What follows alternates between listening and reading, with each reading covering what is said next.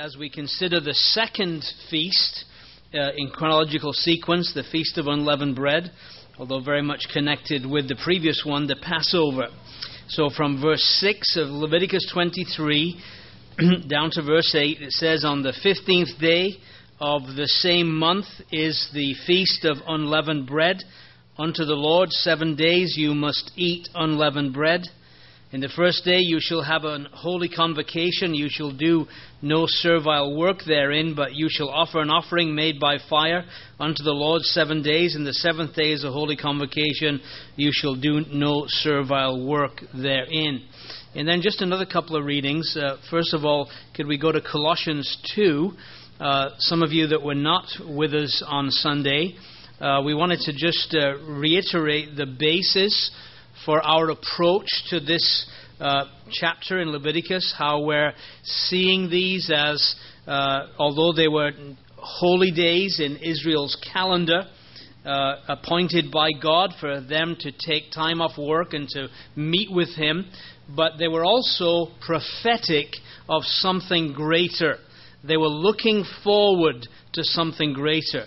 And Colossians 2:16, I think, gives us clear authorization for taking this position, where Paul says, "Let no man therefore judge you in meat or in drink or in respect of an holy day or of the new moon or of the Sabbath days, which are a shadow of things to come. But the body or the substance is of Christ." And so he says that all these holy days, festivals, were a shadow, and the substance is Christ. And then one other reference, please, 1 Corinthians chapter 5. And we looked at this one in connection with the Passover. We want to see it again in connection with the Feast of Unleavened Bread, where Paul is writing to a primarily Gentile church. If you remember 1 Corinthians 12, where Paul talks about them in their previous to their conversion, how they were swept away or carried away to dumb idols even as they were led. So their Gentile background, and yet he assumes in writing to them that they have a good understanding of Leviticus. And so verse 7 he says, "Purge out therefore the old leaven, that you may be a new lump, as you are unleavened, for even Christ, our Passover, is sacrificed for us. Therefore let us keep the feast, not with old leaven, neither with the leaven of malice and wickedness, but with the unleavened bread of sincerity and truth." Again, we believe God will bless those short readings to us as we contemplate this Feast of Unleavened Bread. So, as we've considered that passage in 1 Corinthians 5, how the Passover and unleavened bread are linked together by Paul in one verse, these events were very much connected. Basically, they're both memorial festivals. Passover was remembering the Passover lamb and what that meant for the nation of Israel, how it was the 10th plague, in a sense, on the nation, that all the firstborn in Egypt would die. And for the nation of Israel, the firstborn that were in the houses where the lamb had been slain and the blood had been applied was spared from the plague. And they would indeed be delivered by God from the land of Egypt. Because at the end of that night, finally Pharaoh gave in and allowed them to leave. Of course, the whole nation of Egypt is wailing, all the firstborn in the land. From Pharaoh's household to the slaves, their firstborns are dead. And so there's a time of tremendous lamentation and mourning, and they're telling the Israelites to leave. They're even giving them their jewels, and they're trying to help get out of here. You've devastated us. We don't want you around anymore. Leave. And so there's this push to them to leave, but their leaving was in haste. And because it was in haste, they didn't have time to mess around waiting for bread to kind of the leaven or the yeast to rise. And so they were to take unleavened bread with them. And so this is remembering their flight from Egypt and really the beginning of their pilgrim journey. And again, that's the picture that we're going to convey this evening. That in a sense, applying it to us, once we come to know Christ, our Passover was sacrificed for us. In a sense, that for us marks the beginning of our pilgrim journey. Right? We no longer belong to Egypt. That night, they might have stood in Egypt, but they no longer belong to it. They were on their way somewhere else. The night you got saved, you no longer belong to this world. You actually belong somewhere else. You began your journey to your new home, right? The very first step, as it were. And you began a life of pilgrim character. And so that's what's being conveyed here. Now, again, I want to just stress that these two festivals very much go linked together. And I want to just show you that from the New Testament. Look at Luke's Gospel for a minute and chapter 22. Luke chapter 22 and verse 1, where by the time we come to the days of the Lord Jesus, these two days have become almost inseparable. So you notice the wording of Luke 22 verse 1. Now the feast of unleavened bread drew nigh, which is called the Passover. You see that? In other words, they've just become one, really. And of course, one is on the 14th day of the first month. The second one begins on the 15th day and goes for 7 days. And it's like they just run together. And so they're kind of viewed almost as the same event, maybe different sides of the same event. Also, as we look at Leviticus 23, I want you to notice that the phrase, "and the Lord spake" in verse 1, seems to introduce new subjects. And so you get it again in verse 9, "and the Lord spoke unto Moses, saying." You get it again in verse 23, "the Lord spoke unto Moses, saying." And you get it again in verse 26, "the Lord spoke unto Moses, saying." And you get it again in verse 33, "the Lord spoke unto Moses." But in our section that we've just read 6 through 8 are still in the original grouping of the Lord speaking to Moses, and where he includes these two festivals together without introducing a new topic. And so clearly they're meant to be understood together. And we could just say this, that the one-day festivals in the book of Leviticus, the one-day festivals always speak of some great act of Jehovah God, something great that Jehovah does, and the 7-day festivals are the outcome of the great things that Jehovah does. So we might say this, that Christ our Passover being sacrificed for us was a great event. It was the day that we were delivered from our sin and bondage and set free. But the outcome of that was a Christian life of holiness, pilgrimage, feeding on the lamb, putting away evil, walking with God, right? In other words, the result was a changed life, right? The sanctification of the believer. When we get to the next 7-day festival, that will be the Millennial Kingdom or Tabernacles. And basically it comes after the Day of Atonement, which will be the second advent of Christ. So the great act of Christ coming is going to result in tremendous blessing for 1,000 years, isn't it? There's going to be an outcome of his return to the earth to rule with a rod of iron, to put everything right. There'll be a tremendous outcome. So the Seventh-day festivals are usually an outcome of the great acts connected with the one-day festivals. So we said that while the Passover is a type of the Lord's death, the 7-day Feast of Unleavened Bread points really to the whole course and character of the Christian life on earth from the day of conversion until we reach the end of our journey. Okay? So it's really looking at the Christian life. And I think it has a very beautiful picture of the Christian life. And I'm going to state it simply, and then we're going to prove it as we go along. And the Christian life is pictured this way.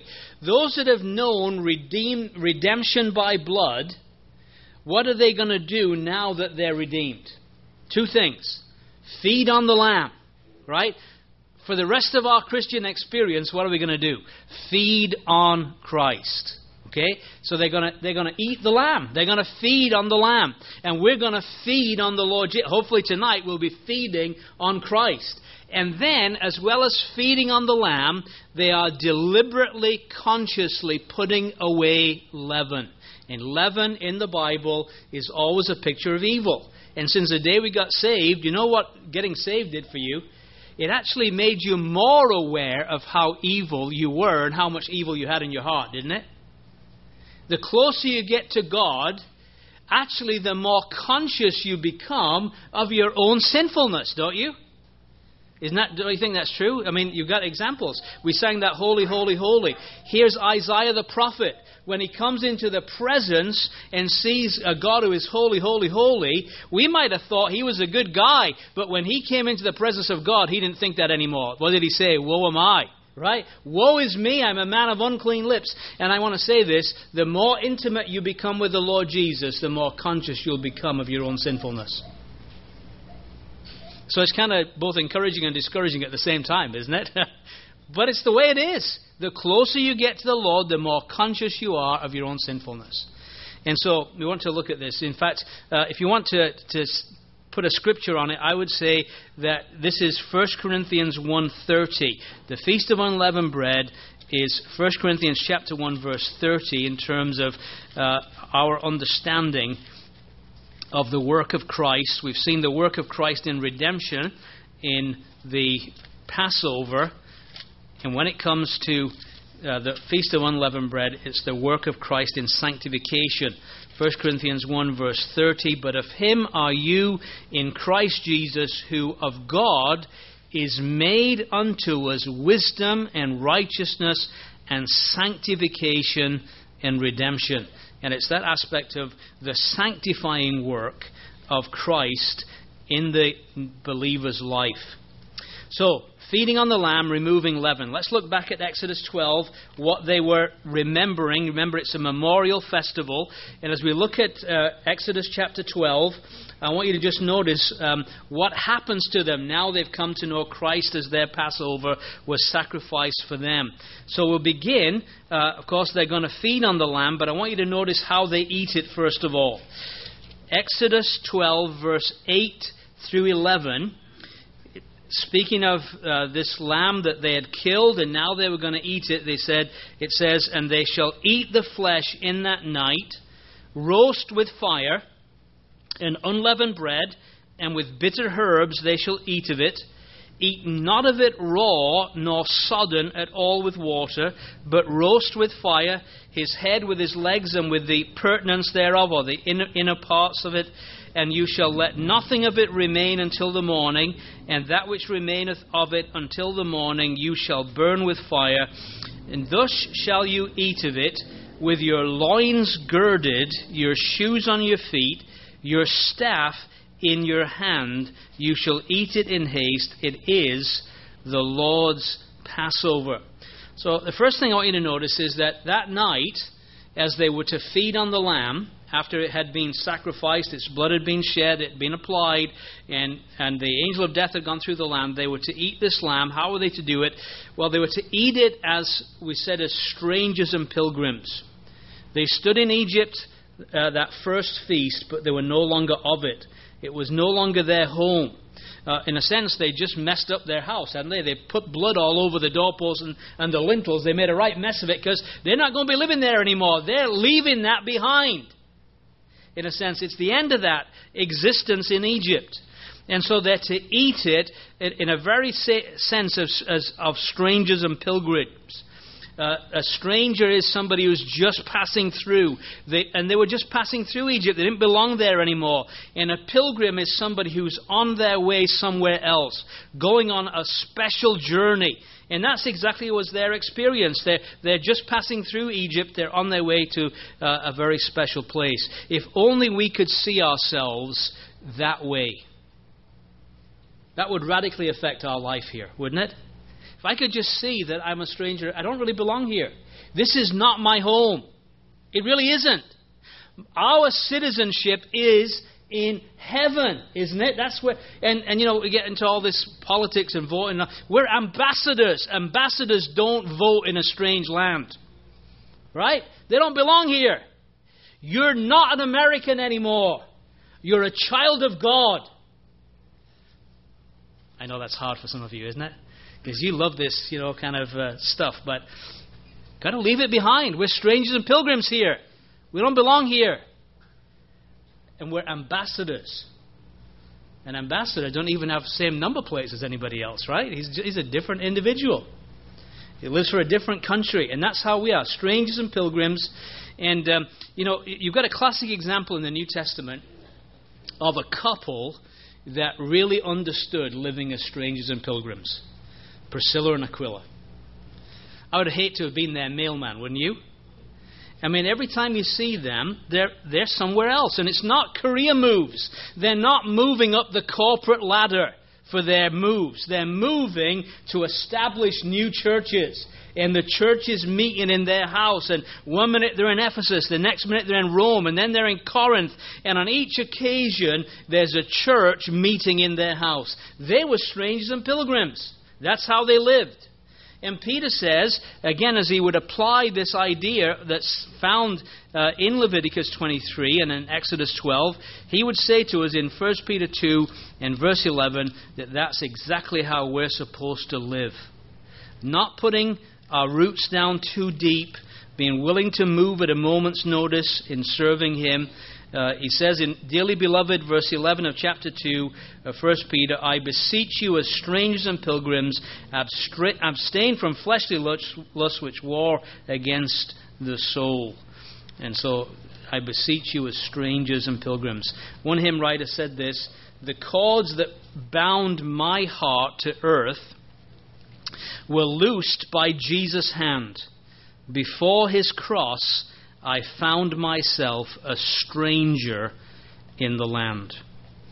And so we have to ask the question, are we living as strangers and pilgrims? Do we have that pilgrim character about us? Because that's how they were to eat it. And then, of course, they were to partake of the lamb. And so it tells us, back in Exodus 12 and verse 8, how they were to eat it. And, of course, it was only those who knew, as it were, Christ as Savior, who have known the delivering power of shed blood, who can feed on Him and find in Him the sustenance and satisfaction. And so it says that they shall eat in that night the flesh roast with fire. But look back at verse 4 just to see something about the lamb. It says, if the household be too little for the lamb, let him and his neighbor next to his house take it according to the number of the souls. And then notice this phrase, every man according to his eating shall make your count for the lamb. Every man according to his eating. In other words, what they're saying is that appetite is a factor, isn't it? Like if we're having guests round, first of all, we think who we're having. We have some people that come who have incredible appetites. Some people who live in the house have big appetites. But some that come, so depending on who's coming, determines how big a leg of lamb we're going to get for them, right? Because you don't do the leg of lamb bit, but you should. It's really good. It's actually the most delicious meat. But we do this leg of lamb thing. So depending on who's coming and their appetites, and the idea is this, that there's enough in Christ to satisfy every saint. But sadly, not every saint has the same appetite for Him. Every man according to his eating. You know, there's enough in the person of Christ for you to spend the rest of your life going through the Scriptures and finding Christ in all the Scriptures and feeding your heart on Him.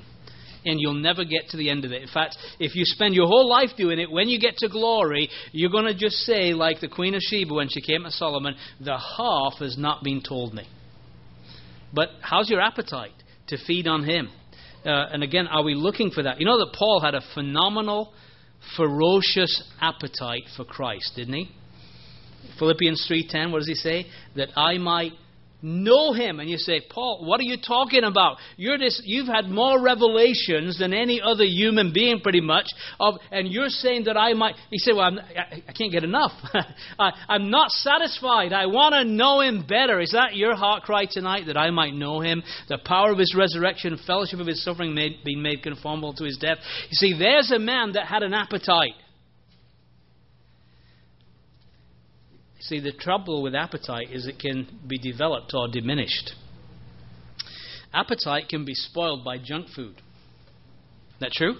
My wife would make lovely meals for our kids, and we could tell if somebody had been giving them candies, because they'd come in, and no matter how good it looked, they just didn't have an appetite. Why? They'd been feeding on junk food. And the more we spend feeding on junk food, the less appetite we'll have for the real thing. And that's the problem of today, really, isn't it? That junk food is so readily available for every one of us. And so we need to make sure we have an appetite for the Lamb, that we're interested in feeding on Him, because that's going to be key to our spiritual growth. For them, this was nourishment for the journey. They were leaving in haste out of Egypt. They needed nourishment. They needed sustenance. And this was their nourishment for the journey. And what's your nourishment for your journey spiritually? How are you going to make it through the week?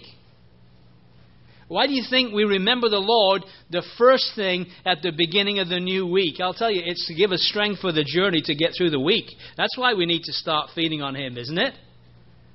Right? I want to be able to make it through the week. I remember when I was a new Christian, saved out of the world, and I had to be at every meeting of our assembly because I couldn't bear the thought, being in the godless environment that I was working in, I just didn't think I could make it through the week unless I was with the saints and feeding on Christ.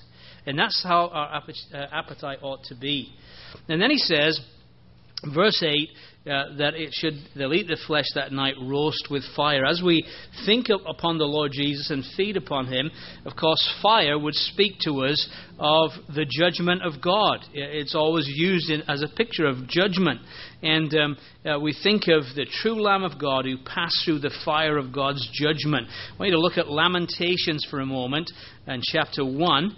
Of course, contextually, Lamentations 1 is speaking of Jeremiah's sorrow, in a sense, at seeing the desolation of Jerusalem after all his preaching and weeping and all the rest of it. But in a very real sense, we can see a beautiful picture here of the Savior as well. He says in verse 12 of Lamentations 1, "Is it nothing to you, all you that pass by? Behold and see, is there any sorrow like unto my sorrow, which is done unto me, wherewith the Lord has afflicted me in the day of His fierce anger? From above has He sent fire into my bones, and it prevaileth against them." And we think of the Lord Jesus suffering on the cross and the indifference of people. Is it nothing to you, all you that pass by? That's the hardest thing, isn't it? Indifference to the work of the Savior on the cross is hard to swallow, isn't it? Can you imagine for Him the indifference? When God is afflicting Him in the day of His fierce anger. And fire is coming, as it were, from above, and it's prevailing. And of course the Lord Jesus was indeed subject to the flame of God's judgment on our behalf. And as we feed on Him, our minds go back to Calvary, and we think of Him enduring God's wrath against sin in His own body for us. And God intends us to ever keep that memory fresh in our minds, not to forget the price, the cost of our redemption. When you look at Revelation 5, for instance, it tells us in Revelation 5 verse 6, "I behold, and lo, in the midst of the throne, and the four beasts in the midst of the elders, stood a lamb," and notice how that lamb is seen, "as it had been slain." In other words, it's just like it's just happened. God ever wants us to be thinking and remembering the freshness of what Jesus did on Calvary for you and I. That's important, isn't it? To keep that in our minds as He endured that wrath. And then it says in verse 8 of chapter 12, "Eat the flesh in that night, roast with fire, and unleavened bread, and with bitter herbs they shall eat it. I was preaching out in Iowa, and stayed with a guy, very interesting man, World War II veteran, and he grew his own horseradish, and he was very proud of it, and he wanted me to try it. Now, I like hot food, but there's a difference between horseradish hot and chili hot. And but he was intent that I try, so I tried it, and I want to tell you something. Not only did it make my eyes water, I felt like I'd been gargling in battery acid. I thought I would never taste food again. And one of the chief ingredients in the bitter herbs that they would use at Passover was horseradish. And the idea was it was meant to bring tears to their eyes. And part of it was to remember their affliction while they were in Egypt. But from our perspective as well, is it not to remind us really in a sense of the terrible thing that caused my Savior to suffer like that? To make us conscious of our sinful past and our present unworthiness. And so there's a certain sense that it does bring, and it should bring tears to our eyes as we think of what the Lord endured because of our self-will and rebellion. Notice the division of the lamb in verse 9. It says, "Eat not of it raw, nor sodden it all with water, but roast with fire his head with his legs, and with his purtenance thereof." And of course, as we consider the person of Christ, there's different ways that we can consider him.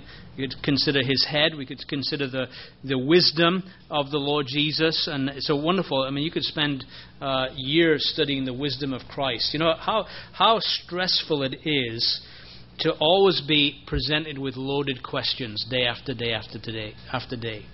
It's really hard, isn't it, when somebody's out to get you all the time, and no matter what you answer, it's kind of the trap questions. The Lord Jesus lived with that every day of his public ministry. Just seemed like everybody was out to trip him up. And they'd come up with things like, should we pay tribute to Caesar? What a loaded question. If he says no, well, immediately they're going to go and tell on the Romans and say, this guy don't want to pay taxes. If he says yes, well, the party that want to overthrow the Romans, the zealots, they're going to be alienated. And so it's one of these kind of situations where what do? You go one way, you offend one lot, you go another way. So he says, well, I'll tell you, give me the coin. Whose inscription is on it? That's a great question, isn't it? Caesar's. Okay, well, render to Caesar the things that are Caesar's. And here's the punchline. Render to God the things that are God's. Whose image is man made in? Made in the image of God, aren't we? Even fallen man, right? Genesis 9. Are you giving to God that which really you should, because you bear his image? What a tremendous, wise answer. And he was a master at it. And you could spend a lot of time thinking about the wisdom of Christ. The legs would imply the walk of Christ. Amazing conduct. That he could walk and be known as the friend of sinners and never be influenced or contaminated whatsoever. And yet to be able to raise them up, in a sense, out of the dunghill. What an amazing walk that he had. And then to think of the inwards, the affections of Christ. I have in my library a wonderful book on the emotional life of the Lord Jesus, written by a couple of Church of Scotland guys, and just amazing. And again, there's so many aspects that we could think about.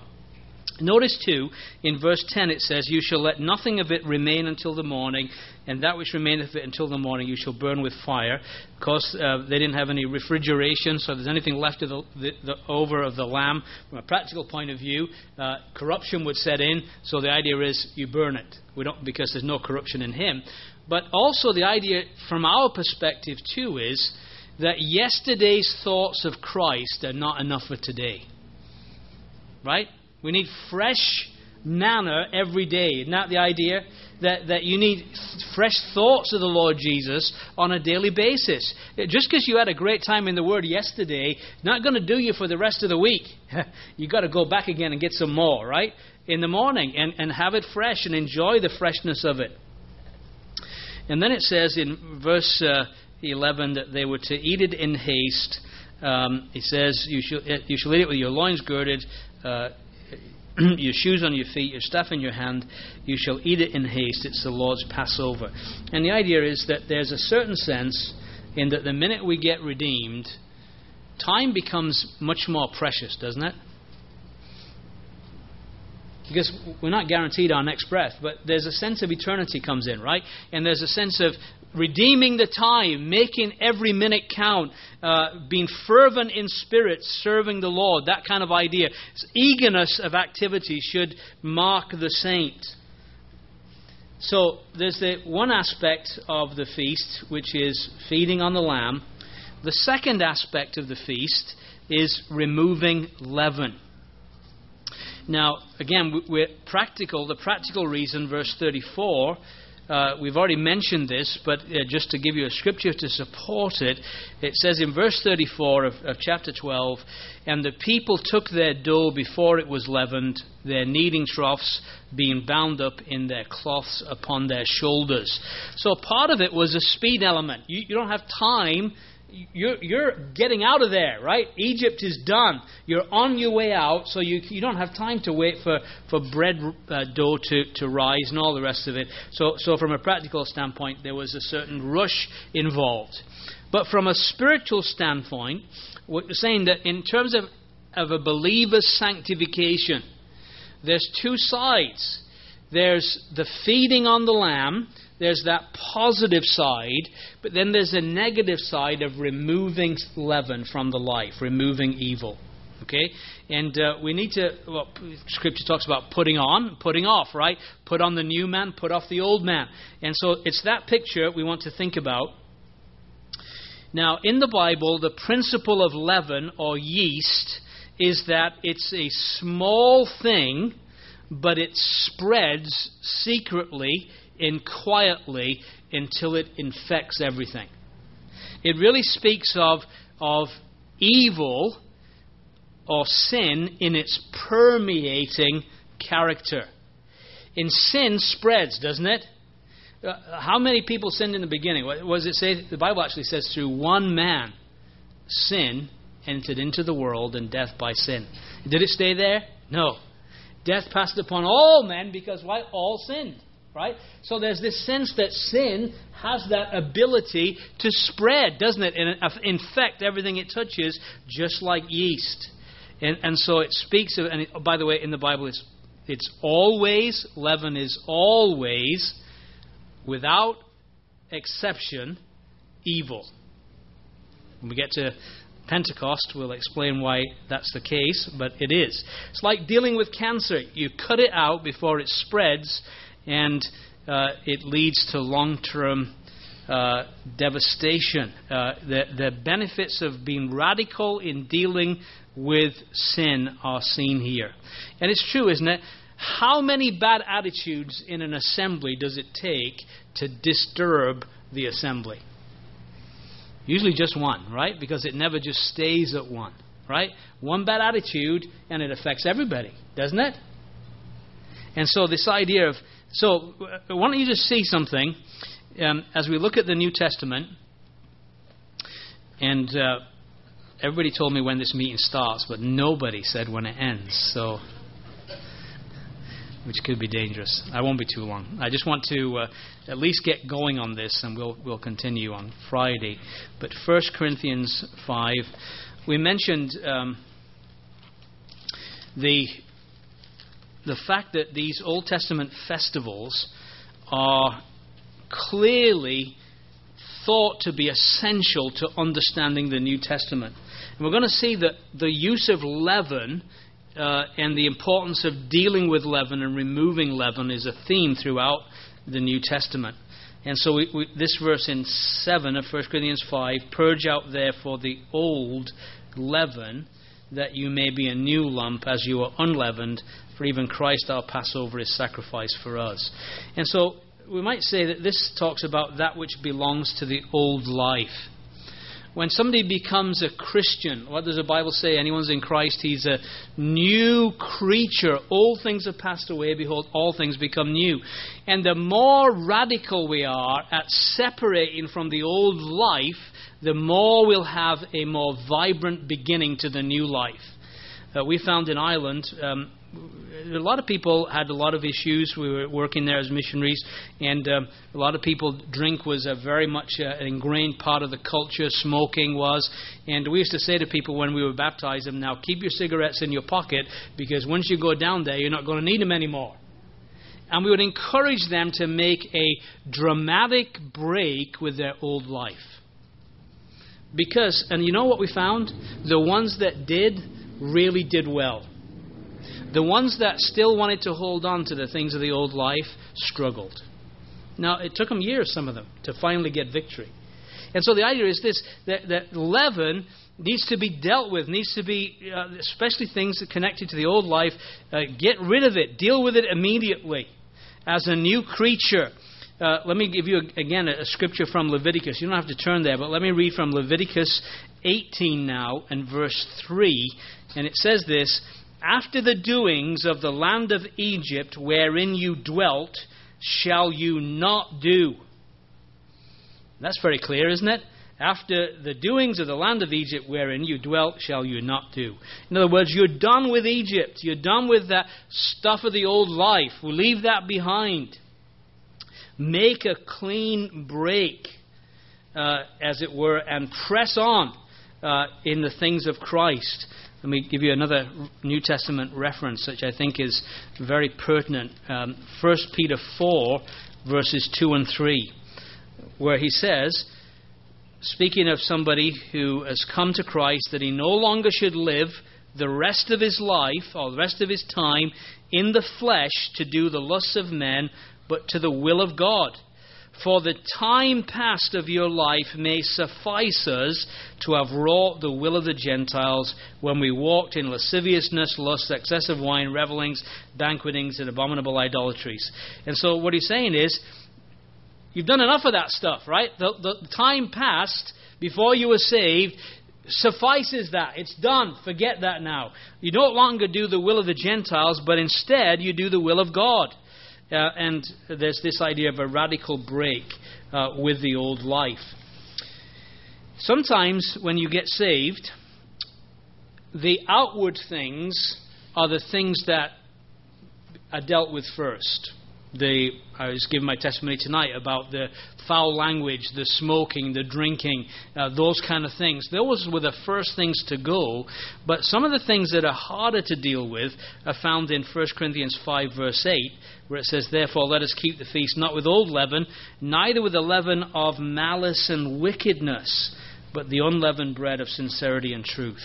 And that idea of malice and wickedness, carrying bad feelings against someone else, those kind of things are more difficult to deal with, aren't they? And particularly in assembly life. Isn't in these things, somebody offended me 25 years ago, and every time I see them, all I can think about is what they did. That kind of attitude, that happens all the time in assemblies. And what Paul is saying, it's leaven. It's destructive. Get rid of it. Be drastic about removing leaven from your life. And especially these things that are maybe not outward, they're inner attitudes, but they fester and they destroy. And bitterness, it says just a root of bitterness, many will be defiled. Before it's all over, it's going to affect so many people. And so there's this idea that we need to deal with the leaven of malice and wickedness, things that would spring out of the old man.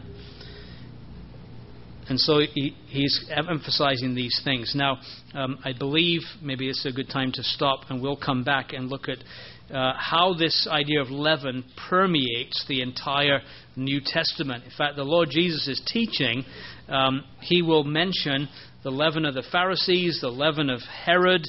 He'll mention the leaven of the Sadducees.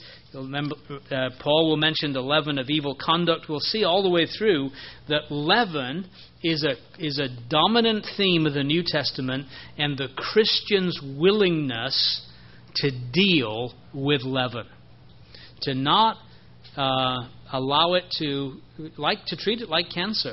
Get it cut out, get it dealt with. Let's pray.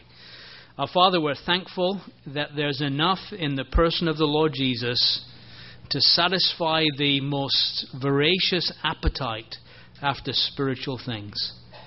That we have the great inestimable privilege day after day of feeding on the Lamb. Oh, Father, what a Lamb we have in the Lord Jesus. His wisdom, His walk, His inner affections, all of these things. We pray, Father, that the saints here might begin the next day feeding on the Lamb.